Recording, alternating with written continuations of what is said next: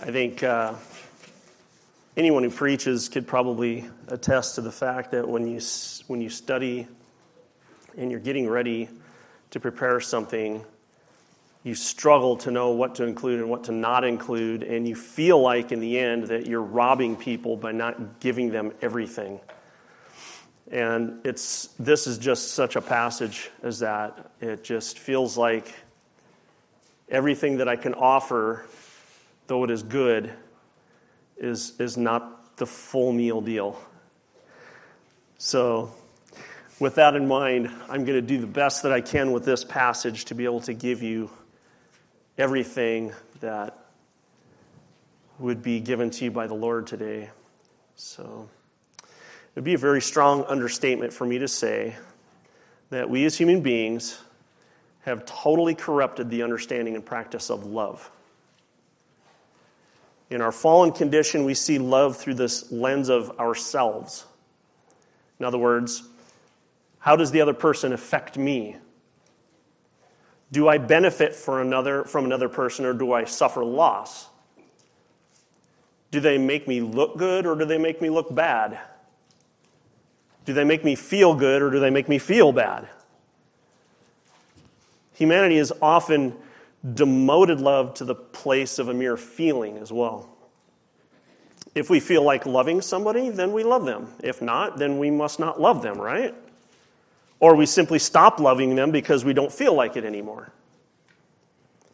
People so easily pick up a relationship or drop one based on feelings like that. Our society, our world, it's filled with examples to prove this case, is it not? We can all attest to these things. The word love is thrown around all over the place, but the understanding and practice of love is really absolutely corrupted by the pride of man. Have somebody injure you, have somebody act selfishly, have somebody cause you great loss, and most people stop acting in a manner of love. But this is the exact opposite of divine love. True love, divine love, is at its core humble. This is love that is concerned about the benefit of another without any consideration for self at all. In fact, true love is directly proportional to the ability to humble oneself. And I want to repeat this because this is the main point today. True love is directly proportional to your ability to humble yourself. And as believers, we are only able to serve in a humble fashion because of the transforming power of God in our lives, and so we strive to walk in humble love, do we not? But if we were really to examine our hearts, if we really took the time to take an evaluation of ourselves and our behavior, is humble love really manifest in us? In relation to our spouse, our children, extended family, our church family, to unbelievers, even our enemies, do we love all of these in complete humility? Most of the time we view ourselves as humble because we compare ourselves to the behavior of each other or those people around us. We find it very easy to evaluate ourselves as humble. What makes this passage that we're looking at today so powerful is that it forces us to compare ourselves to the glorious character of Christ, the very one who showed us what the love of the Father actually looks like. The narrative of Jesus washing to the disciples' feet in John 13 is a well-known passage. You've probably heard messages on this passage before. But it's well-known because of the fact that it places the pride of fallen man in direct contrast to the divine humility of Christ. And as we look at this passage today, my hope is that we will all make an honest comparison of ourselves to Christ in the manner of humble love. So let's turn together to John chapter 13 and read that very familiar passage. We're going to read verses 1 through 17 together.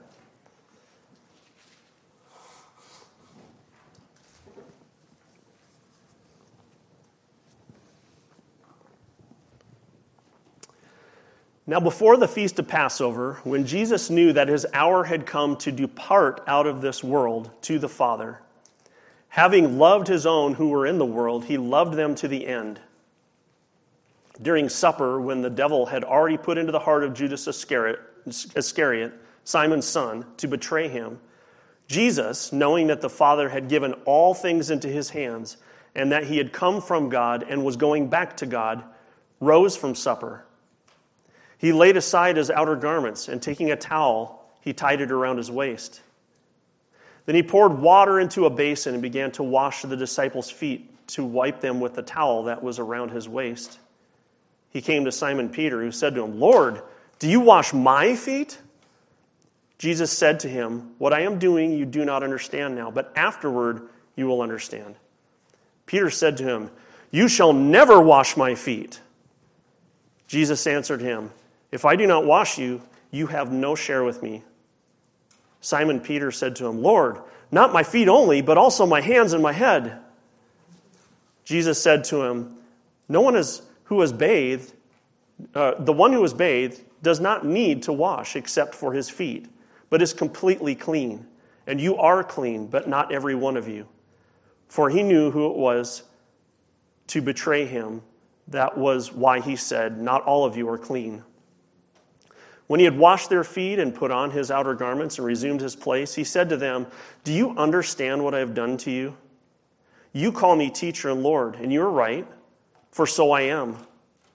If I then, your Lord and teacher, have washed your feet, you also ought to wash one another's feet. For I have given you an example that you should do just as I have done to you. Truly, truly, I say to you, a servant is not greater than his master, nor is a messenger greater than the one who sent him. If you know these things, blessed are you if you do them." And Father, we ask that you would bless us this morning, that you would help us to see the glorious Son of God, and that your word would be clear and understandable to us. And we pray that you would, through your Spirit, speak to us today through your word, that you would challenge our hearts and encourage us, and that, again, that Christ would be exalted and have a preeminent place. And we pray this in his name. Amen. So I want to start by giving a little bit of context, and so bear with me a minute. I want to give a little bit of a flavor of the path that has led up to this night, this Last Supper together with his disciples. Jesus' ministry has lasted some 3 years, and at the beginning, his ministry was very public. He addressed large crowds, and he performed very public miracles, authenticating his teachings and his claims about himself. It was all very public. But there was a growing tension that you know of between Jesus and the Jewish leadership. And he was making very bold claims regarding his authority. And he directly confronted the Jewish leadership, attacking their teachings, their traditions, and even their sincerity of their faith. And in John 5:16 through 18, things escalate when Jesus heals a man on the Sabbath. And it says, "For this reason the Jews were persecuting Jesus, because he was doing these things on the Sabbath. But he answered them, 'My Father's working until now, and I myself am working.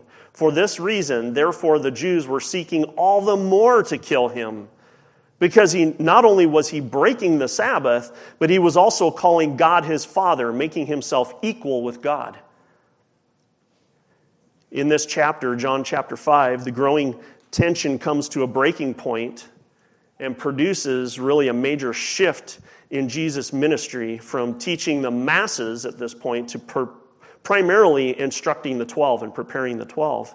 And instead of offering the kingdom, he begins declaring the hard message of an inevitable torture and death on his part.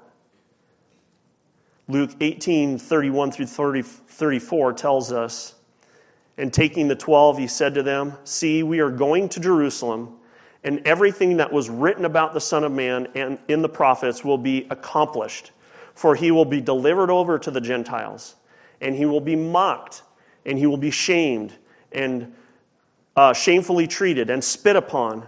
And after flogging him, they will kill him, and on the third day he will rise.' But," it says, "they understood none of these things."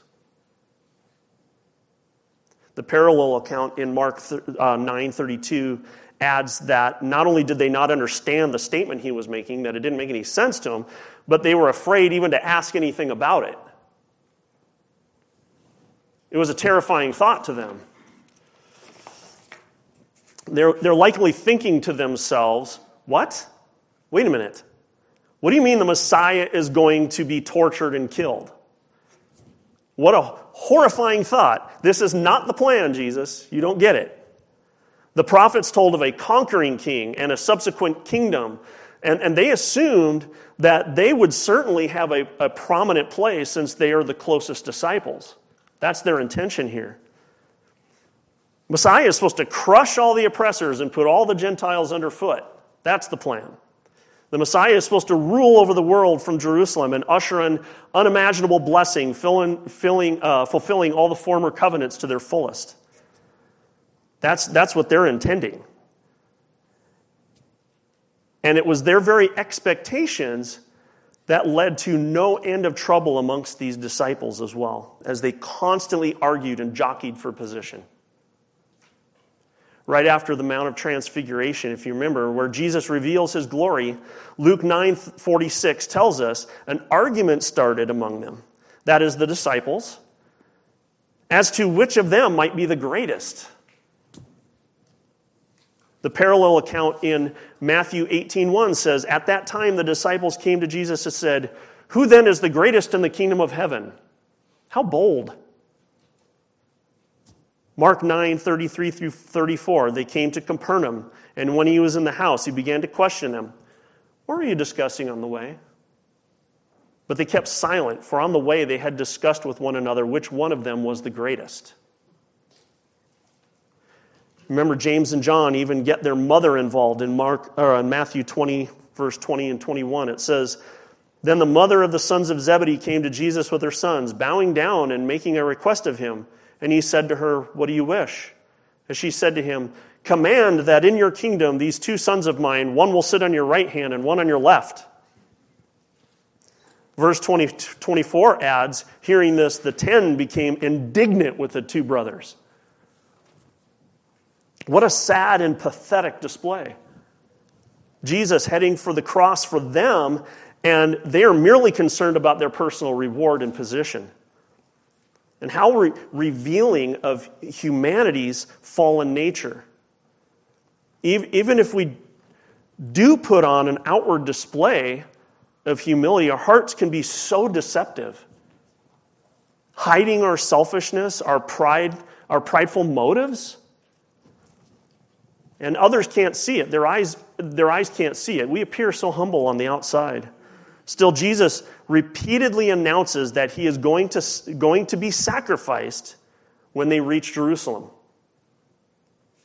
And what makes this passage today so powerful is that it forces us again to compare ourselves to the glorious character of Christ, the very one who showed us what the love of the Father looks like. We're supposed to see that in this passage.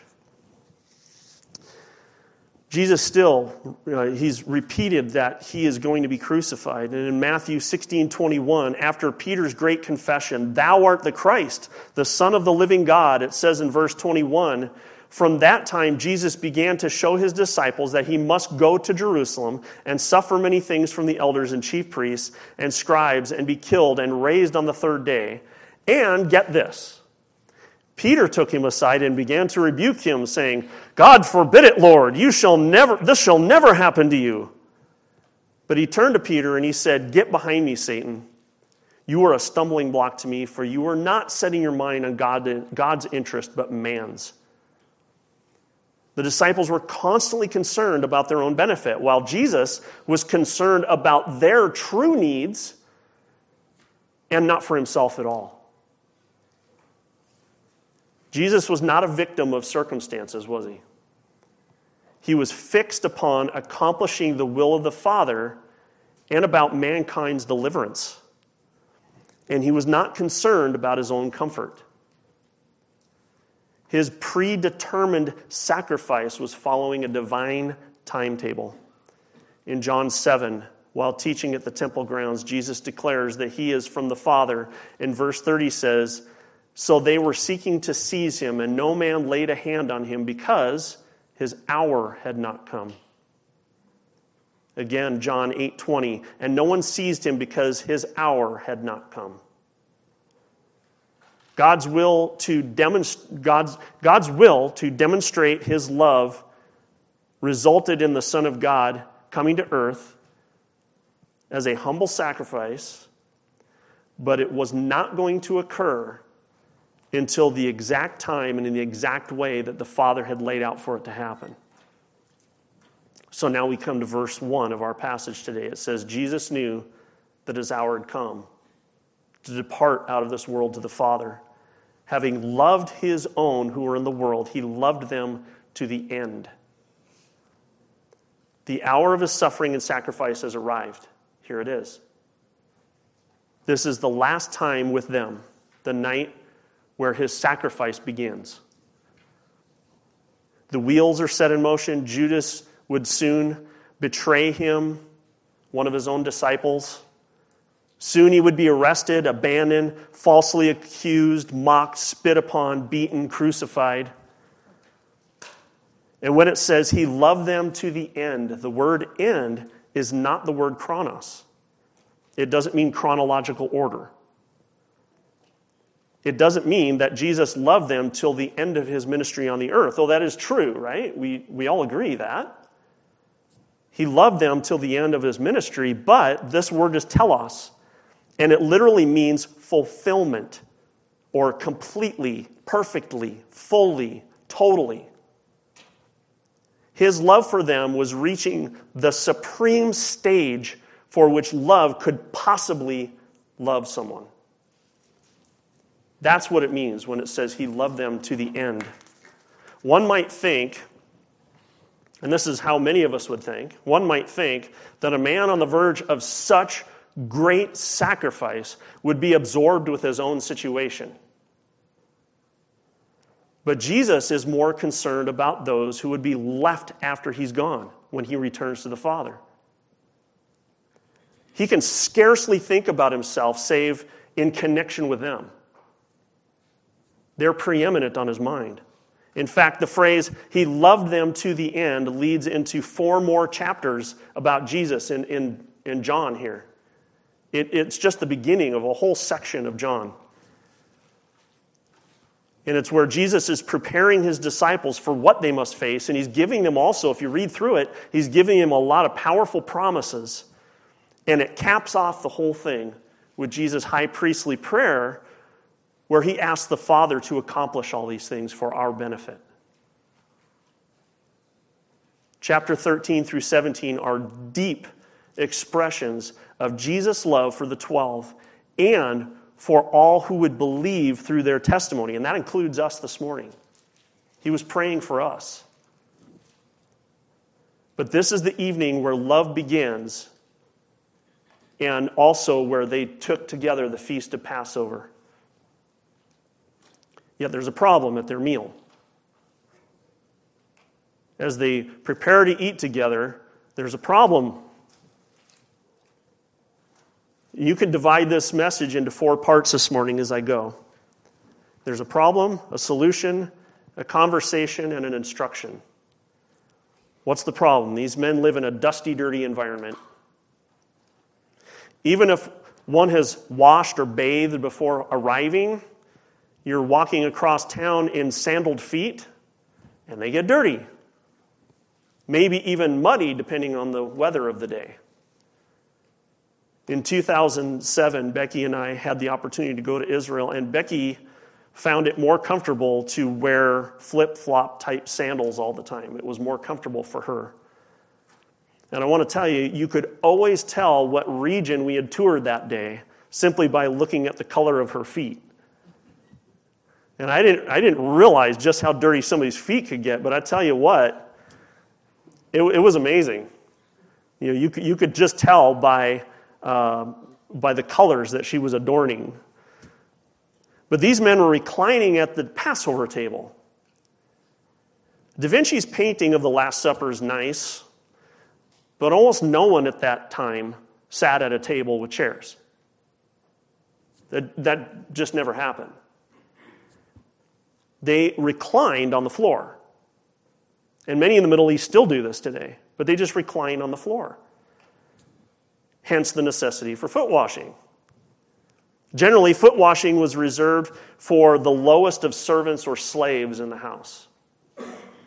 I mean, after all, it is very undignified, and it was a very humiliating task.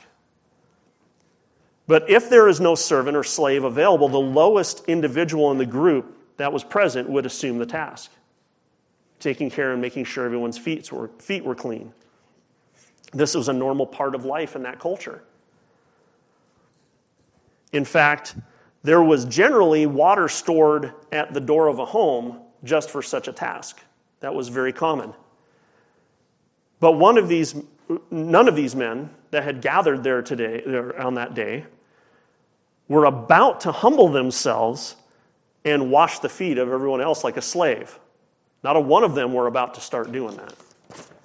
In fact, in Luke 22:24, it tells us that a dispute also arose among them as to which of them was regarded as the greatest. No, they were all concerned about their own position and reputation. And so they all lay in an undignified and a disgraceful state with each other's dirty feet sitting in front of each other as they reclined. Because nobody was going to move. So we come to the solution. So Jesus seizes this opportunity to teach them by example. Verses 4 through 5. He rose from supper, he laid aside his outer garments, and taking a towel, he tied it around his waist. Then he poured water into a basin and began to wash the disciples' feet and to wipe them with the towel that was around him. What did Jesus do here? What's he doing? He's acting like a slave. He's acting like a servant. The disciples must have been shocked, to say the least. A ruler doesn't ever stoop and wash feet. This is incomprehensible. They must have been just tormented by this. So we're rather disconnected from this ancient culture in our Western world and the place that honor had in one's life. And we're weak to really understand the ramifications. But a king, a supreme ruler, was always elevated and exalted. And people fought for that kind of a position. And if you ever simply approached a king in an unworthy way or in an unworthy attire or with any disrespect or even having not been invited by the king into his presence, you died on the spot. You were executed. At that time, they must have felt shame as well. Jesus is the King of Kings. Jesus stooped down and washed feet like a slave because none of them took the initiative. Now Jesus, who should have had somebody washing his feet, was washing their feet. Which leads into our conversation. Everyone is in shock, but no one dared to say a word, did they? Except Peter. Nothing ever seemed to stop Peter when he felt compelled to say something, did it? He says, "Lord, do you wash my feet?" I'm certain everybody in that group was thinking the exact same thing Peter was, but he was the only one bold enough to say something about it. "Lord, do you wash my feet?"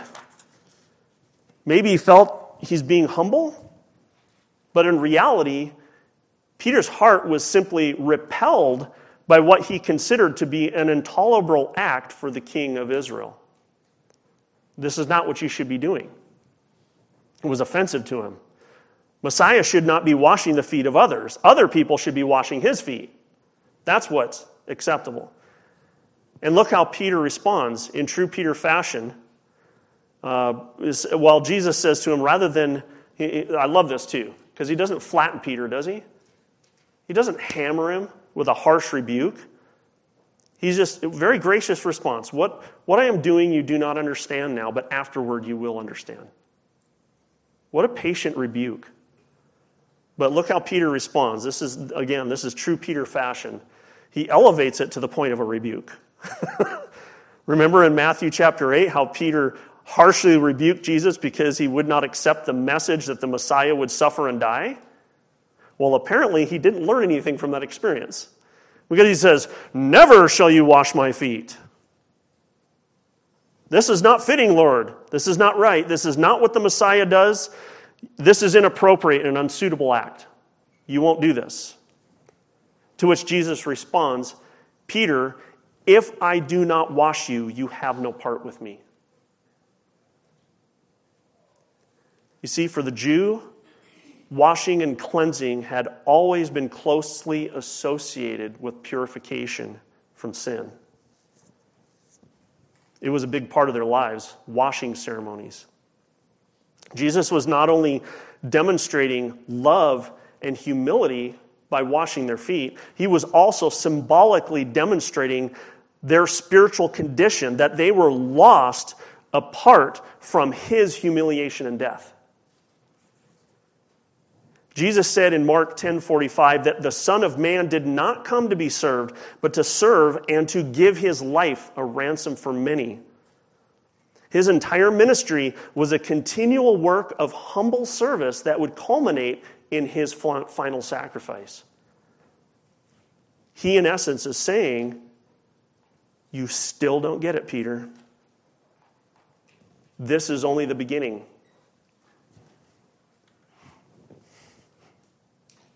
My sacrifice, my humiliation are going way past foot washing. If I do not take upon myself the greatest possible sacrifice and humiliation for you, you can have no part with me." Remember what I said in the beginning. Our ability to love is directly proportional to our ability to humble ourselves.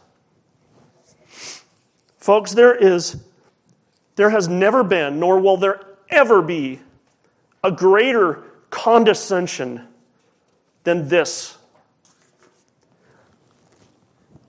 Condescension, meaning transferring from a high position to a low position. It seems like such a great thing for us to humble ourselves before each other, especially in strained relationships. It's great for us to humble ourselves, but it's actually a very short distance for us to stoop and wash the feet of each other. We're talking about Jesus here. We're talking about Jesus. Though he was in the form of God, did not count equality with God a thing to be grasped, but emptied himself by taking the form of a servant, being born in the likeness of men, and being found in human form. He humbled himself and became obedient to the point of death, even death on a cross. It's overwhelming to think about. The most righteous, the most glorious Son of God, the one who created all things, the one who holds all things together by his power. He bent his knee and he washed you. And it is not humility to refuse what the Lord has done for us. It's pride. It's pride that prevents us. Without his act of humiliation, without his ultimate humility, we're doomed.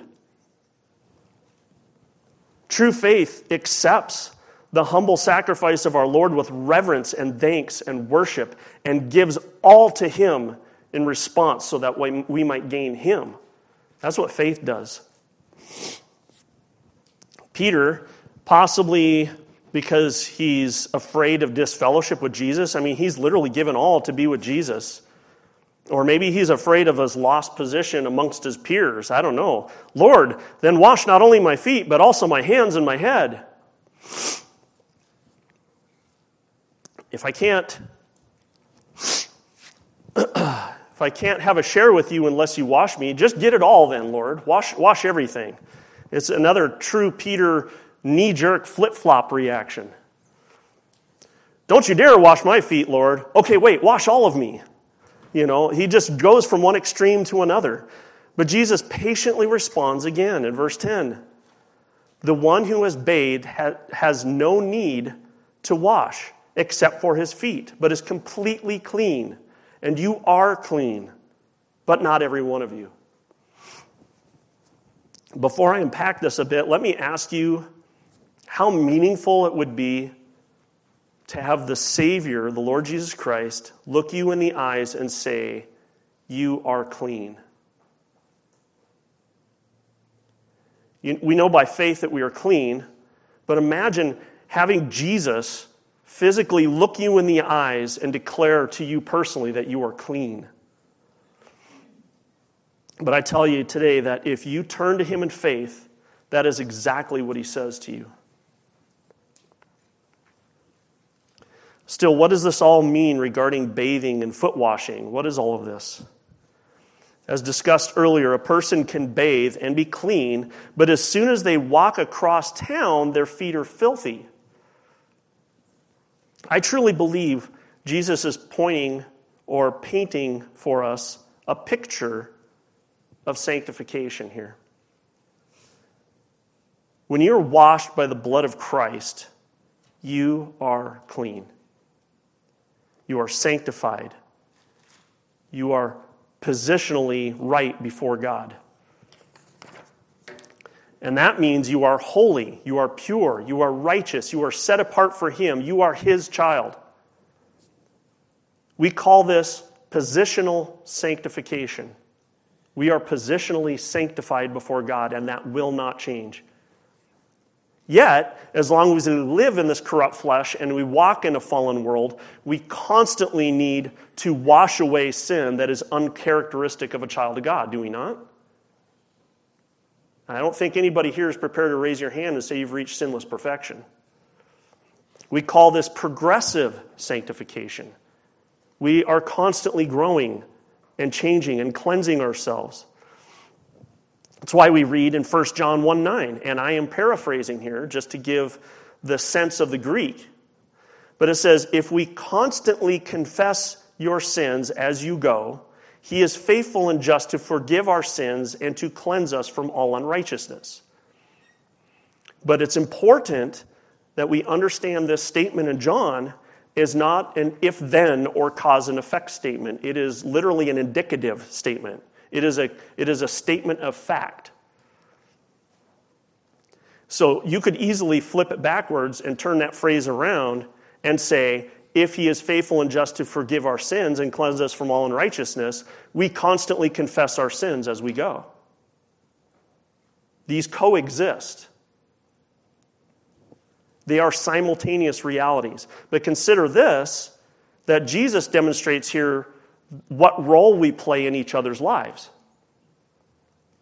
We actually participate in the cleansing work of progressive sanctification in each other's life if we can only approach each other with a spirit of deep humility and love. We actually participate in this cleansing work. But consider one more important factor as Jesus washes their feet that night. Whose feet did he wash that night? The disciples, right? How many disciples were there? It was 12. Judas hadn't left yet. Jesus even bent down and washed the feet of Judas. This man who had absorbed the grace of Jesus for 3 years, heard all of his teachings, saw all of his miracles, was about to betray him to death and to humiliation.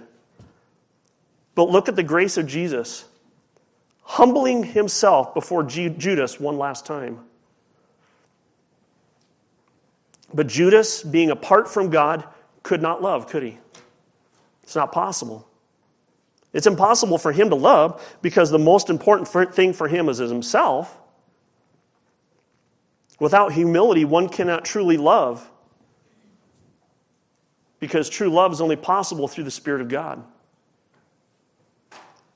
Which leads to Jesus' closing instructions. Despite all the theological implications from Jesus' symbolism, the main point is still the loving humility he's displaying.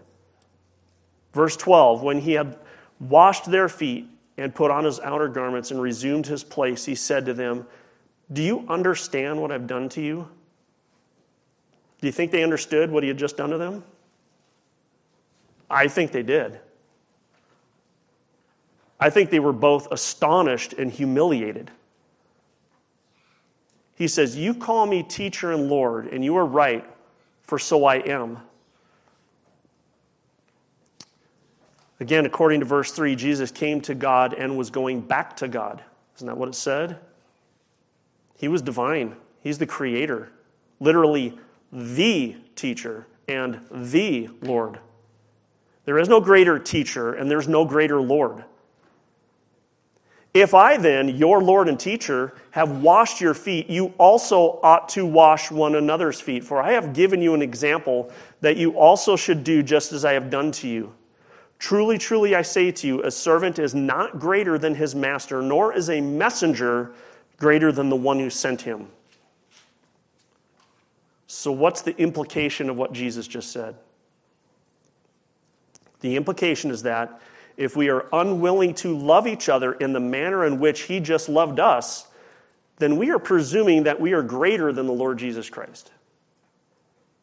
That's our presumption by our behavior and our attitude. Finally, he says, if you know these things, blessed are you if you do them. So who here wants to be blessed by God? Who wants their life marked by being blessed by God? I think somebody would be a fool to say, I don't want that. Then it requires you to walk in a deep love, a deep humility before other people. You've got to humble yourself.